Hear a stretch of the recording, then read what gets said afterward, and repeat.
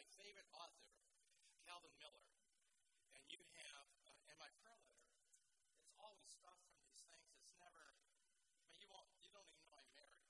I mean, it's all about, my prayer letter is, can I encourage you to walk with God? And that's the whole purpose of sending out my prayer letters, just to encourage people to keep on keeping on. But Calvin Miller is my absolute favorite writer because he writes like I wish I could. He talks like Ron, with proper English and all that stuff. And my wife says, I feel sorry for those people. You don't even have good grammar. Well, I went to grammar school in L.A., no wonder. But what are we doing? Everybody, no wonder they were all happy. We can't hear. Turn it down. Centering.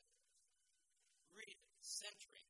You will love it. It is absolutely, not when I'm speaking, I beg your pardon, but it is in the middle here. These aren't numbers, so I couldn't tell you go to page whatever.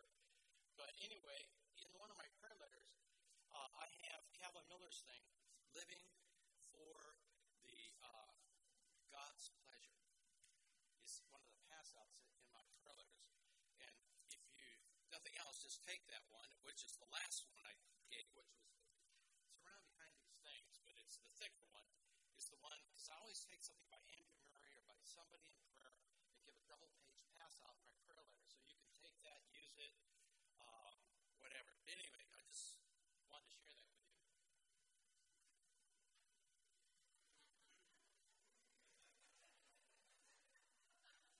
As I was saying,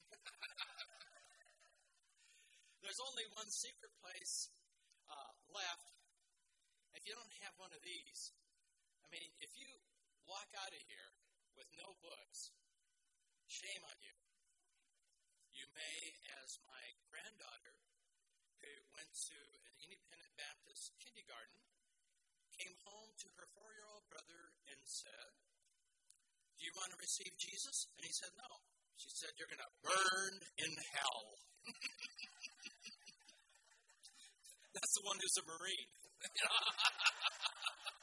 She was visualizing achievement for her brothers. But anyway, there's only one left.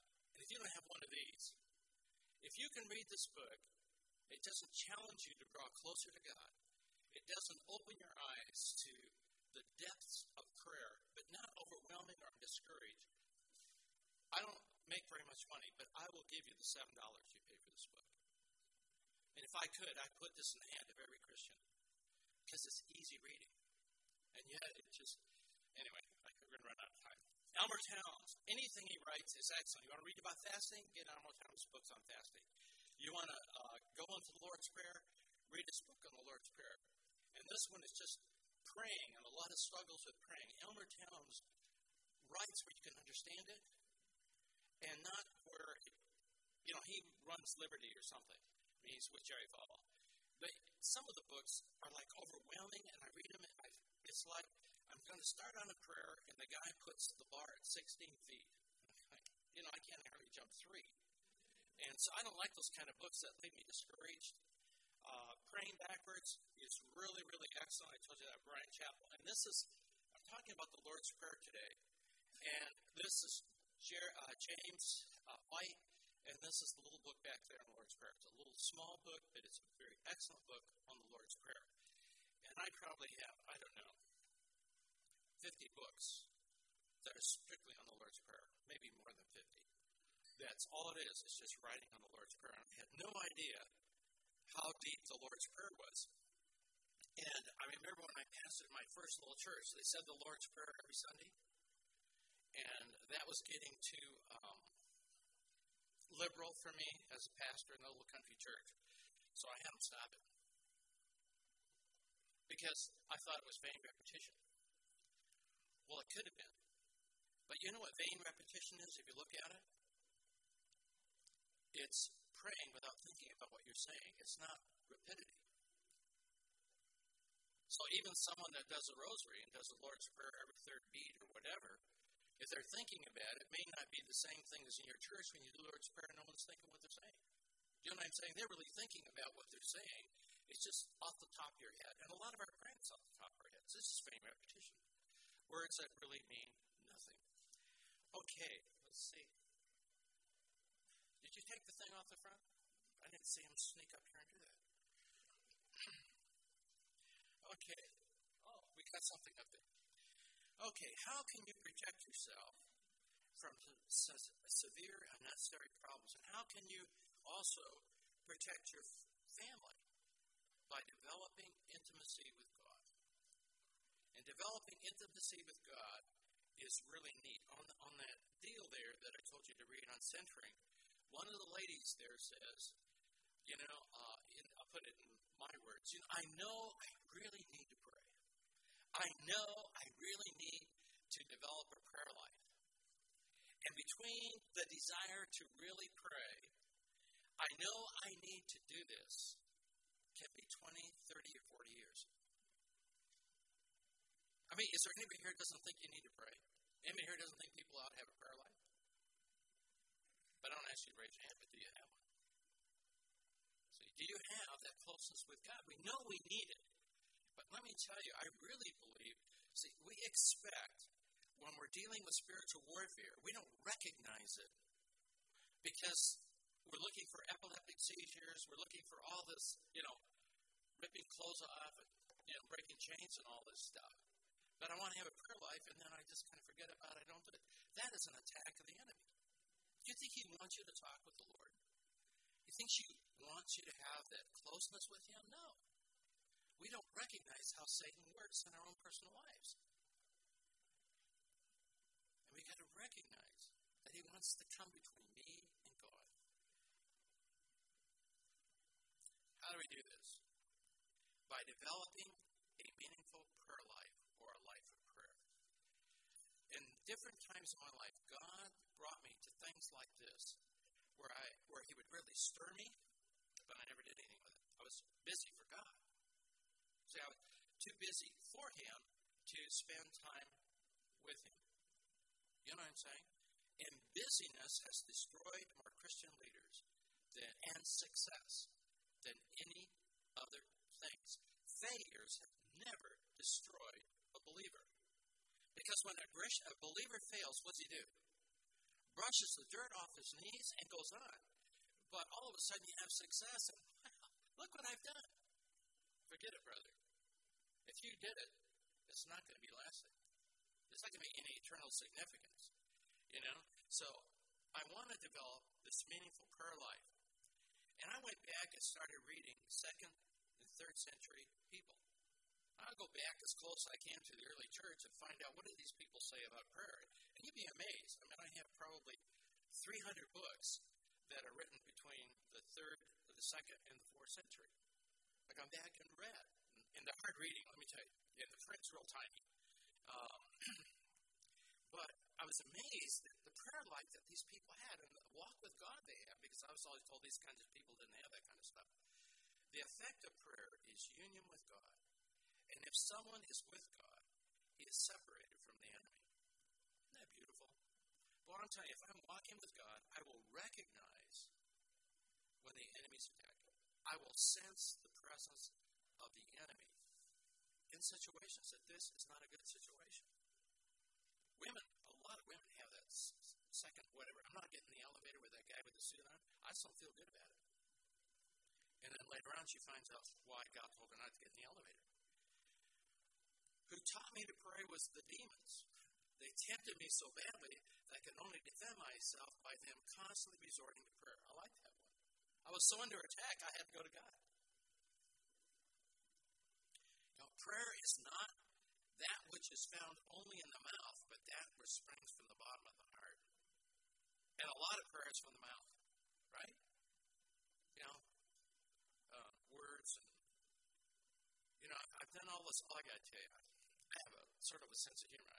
I hope it doesn't offend you, but we have all these books on prayer, and every night when we go to pray for the dinner, I say, God bless this food, let's eat, And my wife says, do you know how much money that over 1,000 books would cost if they were just $10 a piece? She said, it seems like we could have a better prayer dinner, with all the money we spent on these books. I thought, okay, honey, I'll fix you. So the next night for prayer, I sat there and I said, all right, let's pray. God bless the missionaries in Japan. God bless the missionaries in Taiwan. God bless the missionaries in the Philippines. She said, let's eat. I won. But I'm not good in public prayer. Because I want to be able to really open my heart up to God. And He's not going to judge it. You know what I'm saying? And it may not make sense. I'm so glad we got the Holy Spirit. Because He takes a mixed up prayer and makes sense out of it. You know, I don't have to be worried about, when I talk to Him, I don't think, what am I going to say? Or, you know what I'm saying? All this kind of stuff. Because we have a close relationship. I just talked to her this morning, you know, about Bill Fay and his beautiful daughters and ugly son-in-law and all this stuff. They're sitting right here. The son-in-law's smiling. He's all red. You know, when you love a guy, you can just love on him. Out of the depths, I've cried unto you, O Lord. Have you been there? Where all you can do is just cry from the very depths of your being to God. And I remember at times when it looked like our children were going to die in certain things. And I'll tell you, I learned how to pray from out of the depths. And sometimes, you know, you're crying. You don't know what to say. You can hardly put words to it. It's just almost like groans of your heart going up to God. Prayer is the raising of the mind and the heart to God in praising and thanksgiving.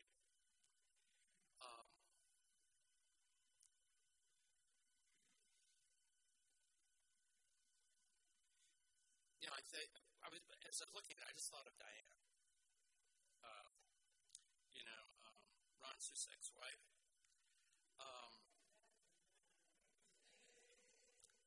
And do you know that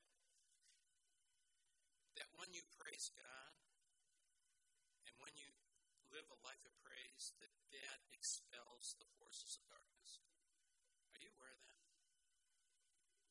Remember when Saul was oppressed and David came and played the harp, what happened? The forces of darkness left him. The oppressiveness left him. Remember the doctor I told you that was going to kill himself with a shotgun and didn't?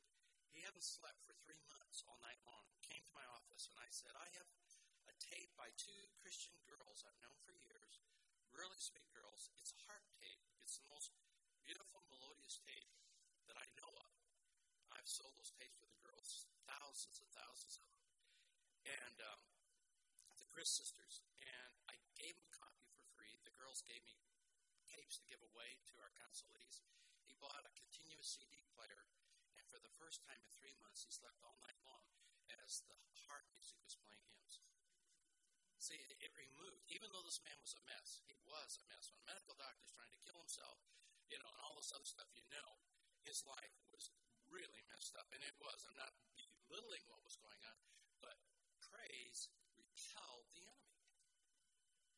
And he could sleep, and he slept from then on every time he played it. When he stopped playing it, they'd be back until we got through with him. We cannot know God if we're always in motion, and that's my problem. If I'm not in motion, you know, Ron is right. I know I had to be ADD, but they didn't know what to call it, you know, when I was little. I mean, I'm so wired up now. When I take my counselors with me to Africa or somewhere, they're knocked out, and I'm running like crazy, and they're going, you know, you're old. We ought to be keeping up with you. So I probably gave my mom and dad a run for the money and the teachers when I was little, but God was winding me up so when I got older, I wouldn't get unwound down too quick, you know. So there's hope for your ADD kids, you know. But if I'm not moving, my mind's going. And that's why I had the most terrible time in being quiet before the Lord. I could sit there, which was hard for me. But then my mind's going every which way. And let me tell you, God doesn't speak in the confusion of your mind. I mean, you'd have to yell. And I wouldn't recognize it anyway. I would think it's Marguerite. Oh, is that you, Marguerite? Just God. No, my wife doesn't yell. You'd be amazed. You know what? You know how opposites? She's sweet, she's quiet, and she's a lovely Christian. Just when you look at her, you say, there is a godly woman. You know, I think all the reason the churches took me was my woman made such a good impression at being godly. Well, there's hope for him. You know, we'll take her. Jesus found it necessary to guard carefully his time for quiet and communion with God. I said, look at Jesus' prayer life in Scripture. Just go through the Gospels and look at it. See, how much more do we need to develop the same thing Jesus did? Okay. If a man cannot be alone, he doesn't know who he is. And that's sometimes the fear of getting alone. All of a sudden, the real me starts coming up. Prayer is to stand before God. To pray is to wait upon God, not only to speak to him, but also to listen in silence. And you'll get that in Centering. That's so beautiful, which he wrote. I went the wrong direction. Okay. There are three kinds of silence. There's the silence of the body. You know, I need to go somewhere and sit down. We're talking about being alone and quiet before the Lord. I need to quiet my body. 2, silence of the tongue. 3, silence of the soul. Physical, the tongue, the soul, my mind, emotions, and will, and all of that brings us in touch with God. And this is not easy. Maybe for some people it was very difficult for me. I almost gave up many times. That maybe I could never have a closeness with God because I just can't be quiet. And I kept saying, God, you got to help me. I was like Peter thinking, God, it isn't working. Even with my toilet running, as my daughter called it, I thought that'll help. It's just bubbling over the rocks. That was a help, but it's still, I just needed God to help me. It just isn't who I am. And I really needed it. That was St. Augustine who said that. Andrew Murray, there's books by Andrew Murray back there. You'll never go wrong reading an Andrew Murray book. Never. They're all wonderful. And I put a lot of Andrew Murray stuff in the stuff you got. So if you've never been exposed to him, look at the Andrew Murray stuff that's in there. And look at this. This is so awesome. If children do not learn to pray when they are young, they will struggle with prayer the rest of their life. How many of you were taught to pray as a little child? Really taught? Praise God. Because you still pray, don't you? Do you know that we had the president of Prairie, I can't think of his name, he's not there anymore. And it wasn't the founder's son that left, it was the guy who replaced him. He came to CEF. I hadn't come, and it wasn't on a day of prayer, but he came and he talked about, he studied revivals around the world. And most all of the major revivals worldwide could be traced to children's prayer meetings. And this guy had tons of books on revival. I saw his desk. My son went to Prairie, and he was president at that time, walked by his office. One office, there were books stacked all over everywhere. Besides, the bookcases are full. The floors are stacked up. This guy was just as bad. I think I got a bug from him when I started buying prayer books, because they're stacked all over the house, too. We don't have enough bookcases for them. The basement, they wouldn't be stacked upstairs. My wife would not allow that. Downstairs, they're all over the place. But I didn't know that. What about Moody? Remember Moody? Well, who was the thing behind Moody's revival in England? A girl in a wheelchair. Remember that? That was crying out to God for England. Boy, let me tell you, there's power in a child's prayer. When children, you know why children pray? They don't have any obstacles. If God said it, that's it. It's real easy for a child. They just believe. That's why it's so easy to work in child evangelism. Or other ministries that are working with children, because children, if they trust you, they'll believe what you say. And they have tremendous faith. Our kids sometimes, I was really concerned. Because they'd be praying, like for clothes, we didn't have enough clothes for them. And I'm wondering, are we going to get clothes? And they're already thanking God for sending them. And he always did, because there were needs. It wasn't kids were praying for just stuff. They were praying for basic needs. God loves to hear the cries of little children that come to him. And woe be a child that cries because you're mistreating them. Their angels are standing in the face of God on their behalf. Let's look at the Lord's Prayer. Now, when I started developing my prayer life, I didn't know where to go. So I thought, well, I probably should do the Lord's Prayer. I'll go back to the Lord's Prayer, which I threw out of church when I was a young pastor at a Bible school with all the answers, and very conservative. And I went back, and what I did is I just listed the Lord's Prayer by phrases. That's what I just laid it down. I wanted to look at it. What is this prayer all made up of? And as I was looking, how does the prayer start? Our what? Our Father. All of a sudden, I thought, I got a problem. Now, if the word Father gave me a bad connotation, that meant I had not fully forgiven my dad. And remember, I tried to kill myself because of the way my dad treated me when I was 15 and a half. I tried to commit suicide. But I had fully worked through that. And I had fully, as best as I knew how, gave that to God and forgave him. And so when the word Father came to my mind, I didn't have any bad feelings. I had no feelings. Didn't realize that. I could have said our chair, our table. I could have said anything. And I'm going, even though I am, a fundamental Christian, I ought to have some feelings for God. It should do something. And it was doing nothing. And so I went to Dr. Rumberger, and some of you in the past have heard Dan speak at these things, and I sat down. His office was right next to mine. I went and sat down, and I said, Dan, psychologize me. I said, I got an issue here. I said, there's something really wrong. When I say Father, it doesn't do anything. Now, maybe I was afraid I'd be, too much of an emotional charismatic when, I say Father, I just fall to pieces or something. I don't know. But it just didn't, it was not right. There was something radically wrong. Then it dawned on me, why didn't I have a prayer life? If that was my concept of God was just kind of nothing, why would I pray? Do you understand what I'm saying, people? If you don't know who God is, you're not going to talk to him. And that's when I had to go back and study the names of God by going through Kay Arthur's book. Lord, I want to know you. I knew who he was by name, but I didn't know him. Oh, Elyon, I can name, El Shaddai, I can name all those things. We sing about them. But what did they mean? What did they bring to me? Nothing. They were words that said his name. You could say Ron Susak, Diane Susak. But if you never met her, never heard her, it's just what? Just a name. But now, when you can associate stuff with that name, it's a whole different story. And that's why, if you don't know who God is, I'm telling you, your prayer life is going to be lousy. It just will be. I have to know who I'm crying out to. I have to know I'm telling you, it's not that way anymore with me. But I didn't know if I could get over the first hurdle. The first hurdle is his name.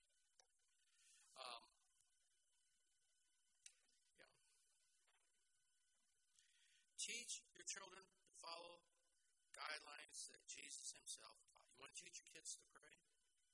Here's some guidelines in teaching your children to pray, or yourself. To begin with, adoration. When you start taking the Lord's Prayer and break it down, I don't even have all of this. I have a notebook just on different ways of praying the Lord's Prayer. And it isn't all on here. But you break down, what is this? The Lord's Prayer starts with adoration. Hallowed be thy name. In the middle is what? Thanksgiving. This is probably the simplest way to break down the Lord's Prayer and teaching little kids to pray. Thanksgiving. Confession. Repentance. And it ends with worship and praise. And glory forever. That is the simplest way to break the Lord's Prayer down for children. Just following what Jesus did. Starts with adoration, with his name, hallowing his name. In the middle, thanksgiving, confession, repentance, and then worship and praise. There's many other ways we're going to see on this thing, but I'll let you write that down because it's very simple. In my prayer time, I cannot pray through the Lord's Prayer in 1 hour or more. I have to break the Lord's Prayer up. That's why I have a notebook. I brought a Lord's Prayer notebook, and I just picked one of those things where I have to stop. I ran out of time. As I really learned to go through these different aspects, just of that, and there's many other ways that I try to follow in praying. 5 minutes. Remember Jesus said, couldn't you march with me for an hour? I'll I'll tell you, in Northwoods, we get the guys overwhelmed at that prayer seminar for a week.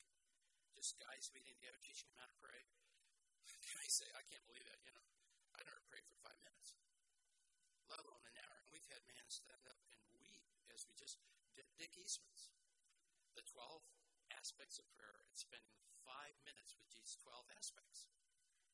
But if they don't even spend 5 minutes, if most guys spend 1 minute of his thing, they pray, at least 12 minutes, 2 minutes, 24 minutes. And we had guys weeping. And I'll tell you the neatest thing of all, what the last one was in my prayer letter. Fathers can bring their sons with them to this thing. And the very last night, the first time we prayed all together, the men sit in a chair up front and share. And most of these guys have been broken that week. And every time a father was broken and saying, I need prayer for this and that, the first one to run up and to lay hands on him was his 12, 14, 15-year-old son. And others gathered around him. And Mary, who's our cook, is weeping, She just see you ever sense the presence of God? I've always sensed the presence of God in the Northwoods on the last night.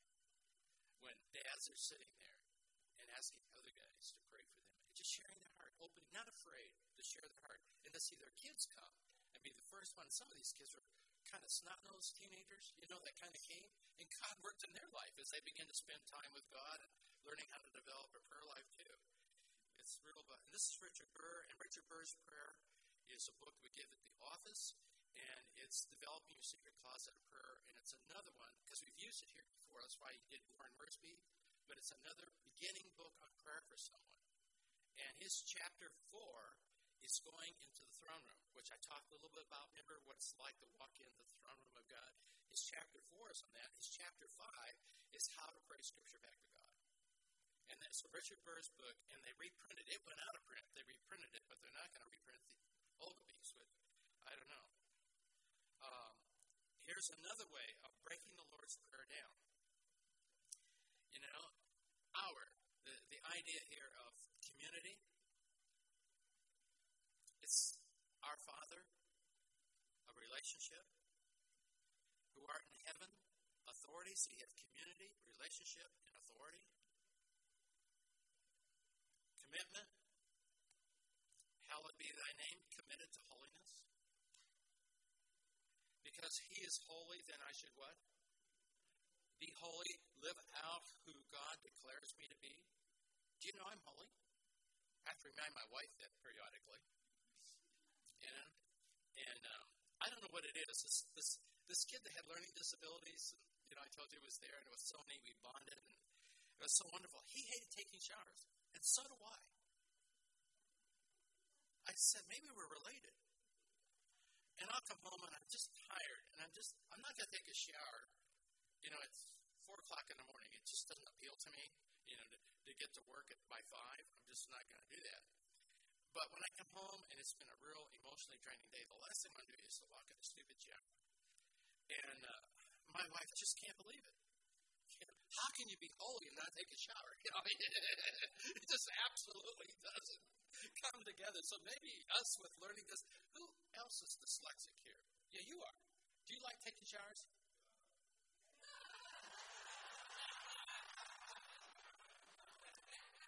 I'm going to change something about the Bible. The Bible says, in the mouth of 2 witnesses, forget about the third.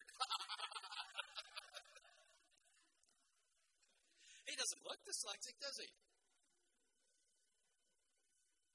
No. That's the bad problem with that particular kind of stuff we have. It doesn't show, does it?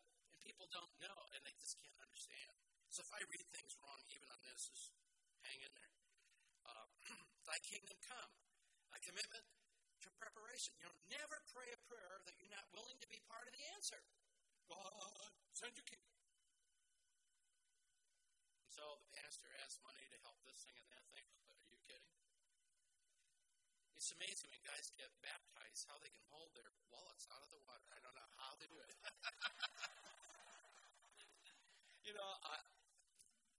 I am not anti-charismatic. I'm a non-charismatic. And we do a lot of counseling with charismatics because I know the issues. I say, are you a Baptist? No, I said, you're not Baptist then. Doesn't mean they're anti-anything. What flavor are you going to be? You got to choose something. And anyway, the charismatics really have got a handle on prayer. I mean, you want to go to a church that probably really believes in prayer, you're going to find more charismatic churches really believe in prayer than the fundies. Being warm and so on. But, are you willing to participate in establishing God's kingdom? Look at my brother back there. We met, Terry was 12, I think, the first time we met. I'm not sure you were driving then and shaving. But anyway, I've known Terry for years. I almost got sucked into being in his same ministry, but down in Gothenburg, wasn't it? Gattenburg, whatever, down there. But he's been involved in establishing God's kingdom his whole life, and now it has changed overseas. But he's still involved doing that. Are you involved? Are you supporting missionaries? Are you praying for missionaries? I mean, don't tell me that you are concerned for a lost world and you're not doing anything financially. But anyway, I just wish a big charismatic church would have me come. I mean, mega charismatic church. And I'm going to have them come up, and I'm going to pray that they might receive a gift of the Holy Spirit. And all those that want that gift, come up here, and I'm going to lay hands on you. I'm going to pray they're going to get the gift of giving.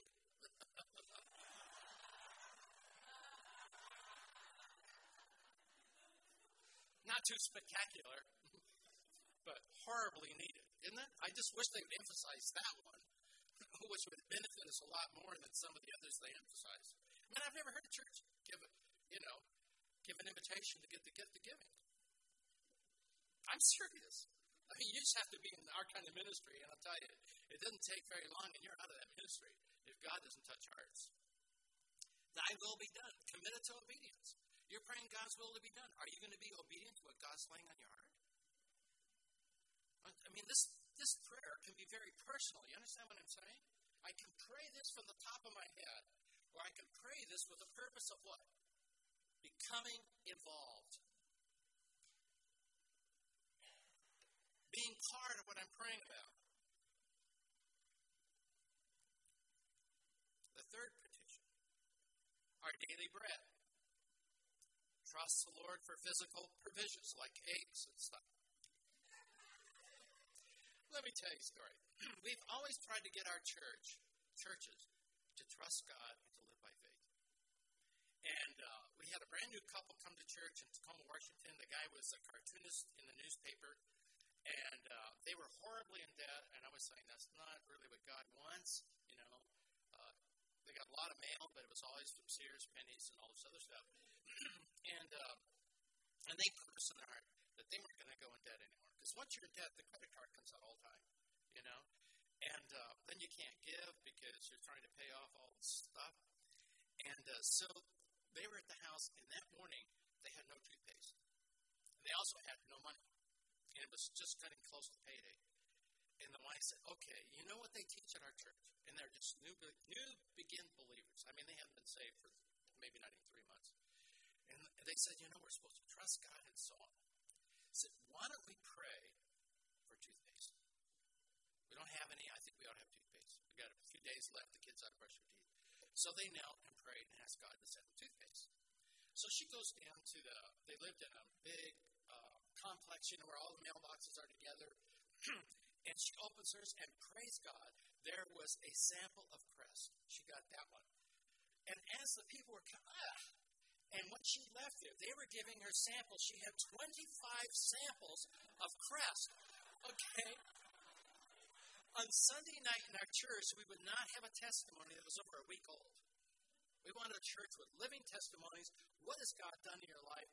Prayer requests, give answers to that. And Sunday night service was more fun than Sunday morning. Sunday morning was me. Sunday night it was God. And so she's getting up there and she's talking about how she prayed and got all this toothpaste, and she's crying. She's never seen God actually do something like that as a brand new Christian. And she ended up by saying, why didn't I pray for steaks? I'm telling you, church can be fun when people know how to get a hold of the Lord. You know, we always had fun in church. I mean, we didn't make fun in church. You know what I'm saying? But I'm telling you, something like holy laughter when you people getting excited that God really is up there and He really answers prayer and He really works. And especially new Christians. They don't have all the doubts that we have. You know, they read it, they see it, and it's like kids. They're new babes in Christ. Okay. You know, forgiveness, trust, and cleansing from sin. Remember I said, don't go through and don't do introspection. It's just not in the New Testament. Except at what? The communion table, the start and the stop. How am I doing in time? My watch is goofy and I'm goofy. 15 minutes. I got to tell you the story. Remember the story I told you about, or did I tell it to take? I'll tell you about Rebecca DeBerry. Did I tell you the story about Rebecca DeBerry, the missionary that was translating for me in Gabon, Africa? I mean, okay. Rebecca is a missionary with CEF. I've known Rebecca for years and years and years. She's now over in, not Guam, in one of those islands out in the Pacific there with her husband. She was single this time, and she had spent 4 years in Gabon, Africa, where she was on loan to CMA. And then she enjoyed, after coming back, they were in another part of Gabon, working and helping these pastors. And I was in Ghana doing warfare seminars for the 10 Western African countries. The top Christian leaders and their entourages were all there and came down. And I was counseling all these Christian leaders, every single Christian African leader. That means over all of Christianity for the country were struggling with demonic issues. Every single one of them. And so I could do the ones that spoke English, but when we had the ones from the French-speaking countries, Rebecca was my translator. I could tell you a lot of stories, but this is not a warfare conference, so I won't go there. But Rebecca told me, and this was just after Easter, she said, "Oh, Dr. Logan, I've never told you the story that we found out before Easter and the story that just happened at Easter." And we were just right after Easter there. She said, "Before Easter, I found out that in the first church we were at in Africa, the most wonderful thing they can do for you is to bring food. If I really wanted to show that I cared about you and your family, I would cook food and bring it to you. The lady who was a deaconess bring it to him was not a Christian, and she was putting poison in the food. She kept upping the poison to kill these girls, and in 4 years she couldn't kill them. Because God was what? Their protector. They didn't know they were eating poison, but it made her think of Mark. And then Rebecca said, at our church, and this happened just 2 weeks before she's sitting there in Gabon, in Ghana with me, she said, at Christmas and Easter, our church takes new converts and has baptism and communion. That's the only time that they do it in this particular church. So this lady came at Easter time from the hill country. They didn't know who she was. And she wanted to be a member of the church. And she spoke the right answers to all the questions. But the pastor had, like I teach counseling, the gut level feeling.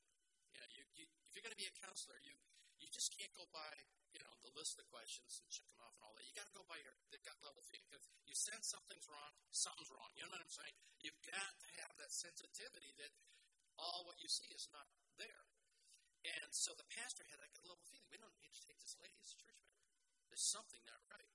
Well, the next time she came down before Easter to join, the elders said, they were mad before. There's no reason you couldn't have her. Now they're really upset with her. You've got to take her. He took her. They baptized her. She had communion. That's Easter Sunday. She got sick. Rebecca and her partner, Joy, took her to the pastor's house. She fell down on the kitchen floor. The pastor came in and stood over her and said, "You tell me, what is going on here? Who are you?" And she died on the kitchen floor. They had no idea who this woman was, but they knew she was from another way up in the hill country. They sent to the hill country. They came down and got her. And they said, "Don't you know who she is?" They said, "No. She is the most powerful sorceress in our area." And she said, "I will taste of the Christian's power before I die." And God struck her dead. You're to examine yourself at the communion table. And let me tell you, in Africa, in that area, after a while, when they talked about examining your heart and being open to the Holy Spirit, none of them wanted to be on the kitchen floor of the pastor's house.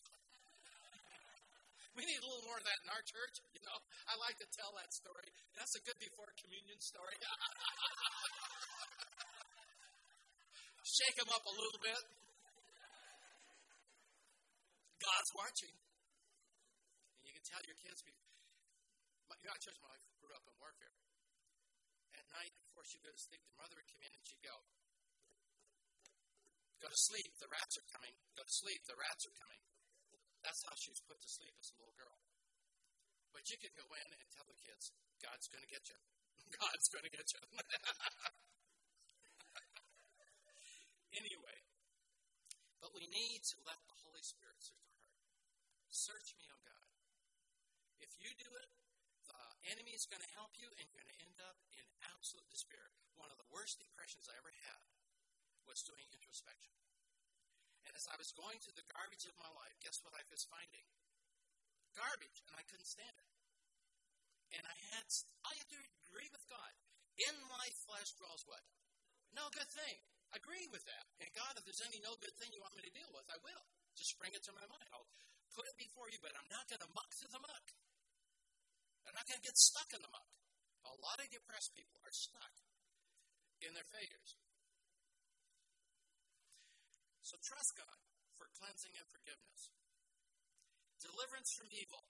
Trust for power over temptation. Go back and a couple up here, this young couple, has memorized Psalm 91. Memorize Psalm 91. God's protection. Put yourself under His wings. Let Him put His wings over you. You know, it's all, that whole Psalm's about being protected. And stuff won't come near your dwelling and all that stuff. It's a wonderful warfare psalm, one of the best warfare psalms. There's a lot of others, but Psalm 91.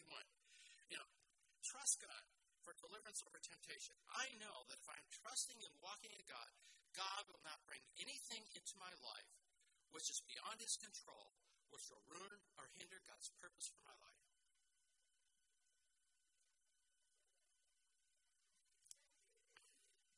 I do not believe, when I'm walking with God, that God will bring anything or allow anything to come into my life which is beyond God's control, which will ruin or hinder God's purpose for my life.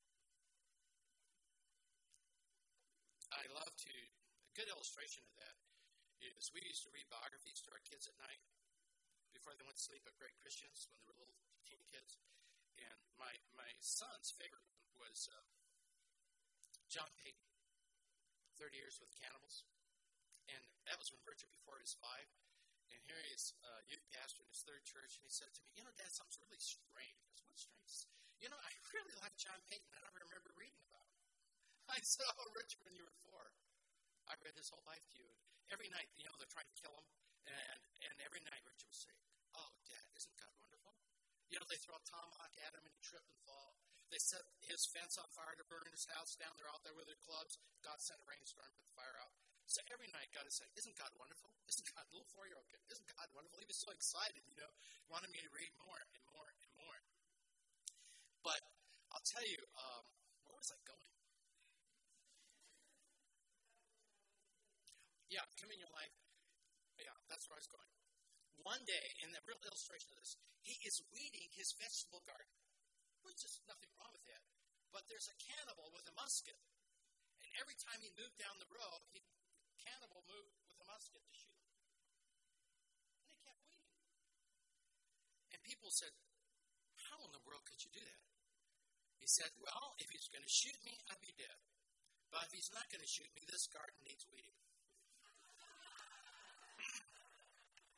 That's what I'm talking about. Is God my protector? Let me tell you, I've had people try to kill me in my office. One, a lady here knows, a youth pastor, that tried to strangle me. And he threw his arms up to strangle me, and his hands were right there, and he couldn't close his hands on my throat. Could not, because I prayed God's protection. Another missionary who's been coming to our, hadn't seen him for years, known the guy a long time ago. He supported me for 18 years, but I didn't see him. He was sitting on his hands, and he was crying, and he said, Logan, I'm going to hurt you. I said, you can't hurt me. We pray God's protection. God is my protector. I'm not going to go and sit down with these screwy people at a council and, and be afraid that maybe, some demon's going to get me through them. And he said, no, I'm going to hurt you. And I said, can I talk to that spirit? Will you let me do it? It's like midnight. I was so tired. I said, wicked spirit, can you touch me? I thought he was just going to talk to his mind, because he was talking to his mind. He wasn't talking out loud. I'm going to hurt you. He was telling him to hurt him. But he spoke out of his mouth and said, no. I said, well, tell Joe why. He said, there's an angel with a sword standing between us. I didn't see it. Another missionary said, I was going to leap on you. He was a missionary builder, and he didn't need any demonic help to hurt me. And, his muscles had muscles. And he said, I was going to hurt you. It was another one of these late night things, because I was doing this with a lot of missions, doing deliverance for many, many missions. I won't tell you who they are, because they're not supposed to believe in this stuff. So Logan goes and helps the missionaries that are messed up. But anyway, he said, Logan, I was going to hurt you. And I don't think he was going to leap on me. Yeah, maybe he was going to leap on me too. But anyway, he was going to do something. And I said, why didn't you? He said, the shield. I never saw the angel. I never saw the shield. I never saw this of people that, where they were so under the influence of the enemy wanted to hurt me. I have never been hurt by a demon, but I've been hurt by a lot of Christians. Right? That gets through. 3-part benediction. We're going to have to stop here. Ron came in and looked at me, and it wasn't a real pleasant look. Am I out of time? 5 minutes? Go back outside, Ron. Logan's waxing eloquent.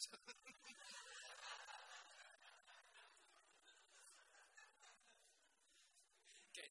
Thine is the kingdom. Focusing on God's rule. Really, who is the final authority in your life? Is it me? You know what I'm saying? Me, I want this, I want that, I'm going to do this, I'm going to do that. And you can't pray this prayer. Do you see? And there's much more than this. I think we threw some of this stuff in the back of your book. I don't know how much we put back, because I have so much on the Lord's Prayer. But all these different ways are broken down differently. But every one speaks to my heart. So you see why I can't get through the Lord's Prayer very fast? When I just take this one, and I get down, I start asking the Lord, and the Lord doesn't let me finish. So on Sunday, my big prayer time is on Saturday and Sunday, because where I can be quiet with the Lord. So it has to be early in the morning, spend those hours in prayer. That's for me. I try the other stuff. If I'm dead tired, I can't do it. You know what I'm saying? Dead tired. Or I'm so exhausted at night, emotionally drained. Oh, I can have a quickie, but I can't have this kind of stuff where you have real intimacy with God. If you're married, does your wife want just a quickie? Hi, honey. Well, let's talk. Well, we did. I said hi. But you know what I'm saying? She may want a little more than that. And sometimes God wants a little more than that, than your to-do list. I'll tell you, this is a real hard one for kids. I counsel, half of my counselees are teenagers. I have counseled probably thousands of teenagers. And, I'm old, but somehow they don't see the oldness. It just doesn't seem to get the road. I thought it would probably stop and kids wouldn't come. But they keep coming. But I have to get them what? First of all, back under God's authority, and secondly, under their parents' authority. Or I failed in counseling. Because rebellion is as a sin of what? What's the next part? Stubbornness is as iniquity and idolatry. And what does Corinthians say when you get involved in idolatry? You're worshiping spirits. They're both bad. So some kids may not be totally a rebel, but stubborn. And we got to work on that. Because they're opening their lives to the influence of the enemy. I'm not so much looking for demon-possessed people to work with. I'm looking for people who are under the influence of the enemy and they can't seem to break it and are living constantly defeated lives. And I want them to break that influence over their life, break that power over their life by their wrong choices and get them back walking with God. And we have tons of people out there that are walking with God today because we were able to pray with them. Okay. The power. Focus on His sufficiency. The power of God. I'll tell you, you go on the Indian reservations, and you see so many believers that are fearful of the enemy. Unbelievably fearful. Even though I try to teach them, they want me to go through their house and get rid of the spirits. I said, well, I taught you how to do it, but you know how to do it. Remember, animistic people, 3 things that animistic people have in common. One is the fear. They have fear of spirits. They've seen, go on Indian reservation, the enemy's real. They go, you're kidding me? I mean, they've seen all kinds of stuff. All kinds of, and there's not an Indian reservation, I've been in Canada here or Alaska, that there isn't overt, demonic, creepy stuff going on almost all the time. We have tapes on that where the Indians are talking about the creepy stuff. What they don't understand, they know the power of the enemy. They do not know the power of Christ. And that causes them to become fearful, and that fear brings them to passivity. To pray against or to stand against this, things will get worse, and it's so bad right now, let's don't do anything. And they become very passive. So, does God have the power? And I'm talking about strange power, and I'm going to test God and so on. But let me tell you, I can't tell you in my ministry, I've seen the power of God through me, and I'm not a very powerful guy. And I've seen God do all kinds of things for me, where people were designed to hurt me, besides believers, situations, that kind of thing. I can tell you stories of wonderful, godly men that are very conservative, that you would hard to believe their story, where God's power came against people trying to kill them and so on. Mobs trying to kill them and so on. It's still happening today. You don't have to read it in the old books. You understand what I'm saying? We have to go in the old books, Hudson Taylor and these guys, we go with that, but today we don't believe it. You got to be dead 100 years. And then you can, have a book about your demonic attacks and people that believe it. But not today. You know what I'm saying? It's like somehow it's not a today thing. It's for those godly people in the past. See, the glory. Focus on His presence. By the fear of the Lord, what? Men depart from evil. If we learn to live in the presence of God, you will have far more victory in your life. If you will just add that one dimension. The Lord will never leave you nor forsake you. The Lord is with me. Am I aware that the Lord is watching? The first verse you ought to teach a child is what Hagar said in the desert. Thou, God, seest me. Little kids need to know that. And then give them the one in the Psalms where God sees in the dark. God sees and God protects you. And God loves little kids. Very special. And let the kids know. But don't turn off the nightlight. I'm sorry, we're getting into warfare. If a kid's scared, how are you going to sleep in the dark?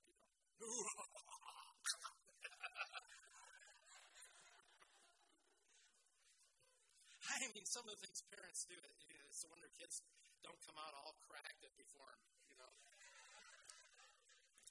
Well, I'm going to have to turn this off. We at least got through a couple of them. Frances Hagrael, that wrote Like a River Glorious, she takes one aspect of the Lord's Prayer and prays one on Monday, one on Tuesday, one on Wednesday. So in 7 days, you pray for the 7 aspects of the Lord's Prayer. But I want you to know that that's where to start. If you want to start developing intimacy with God, Jesus didn't say, if you pray. He said what? When you pray. And when you pray, pray this. That's not what he said. Pray what? Like this. Break that prayer down like we did. And you have there. That is the most perfect prayer that could ever be prayed. It covers every aspect of a person's life. We only looked at a few people that did this. But if you go to a bookstore and you see some books on the Lord's Prayer, grab them up and look at them and see what have they done with the Lord's Prayer so you can be expanded and all that kind of stuff. And I see the man's going to come up here and he's going and doing this. And I don't know if God would protect me from that kind of thing. He's not he's not totally demonized, So and he's more powerful than me, so I yield to you,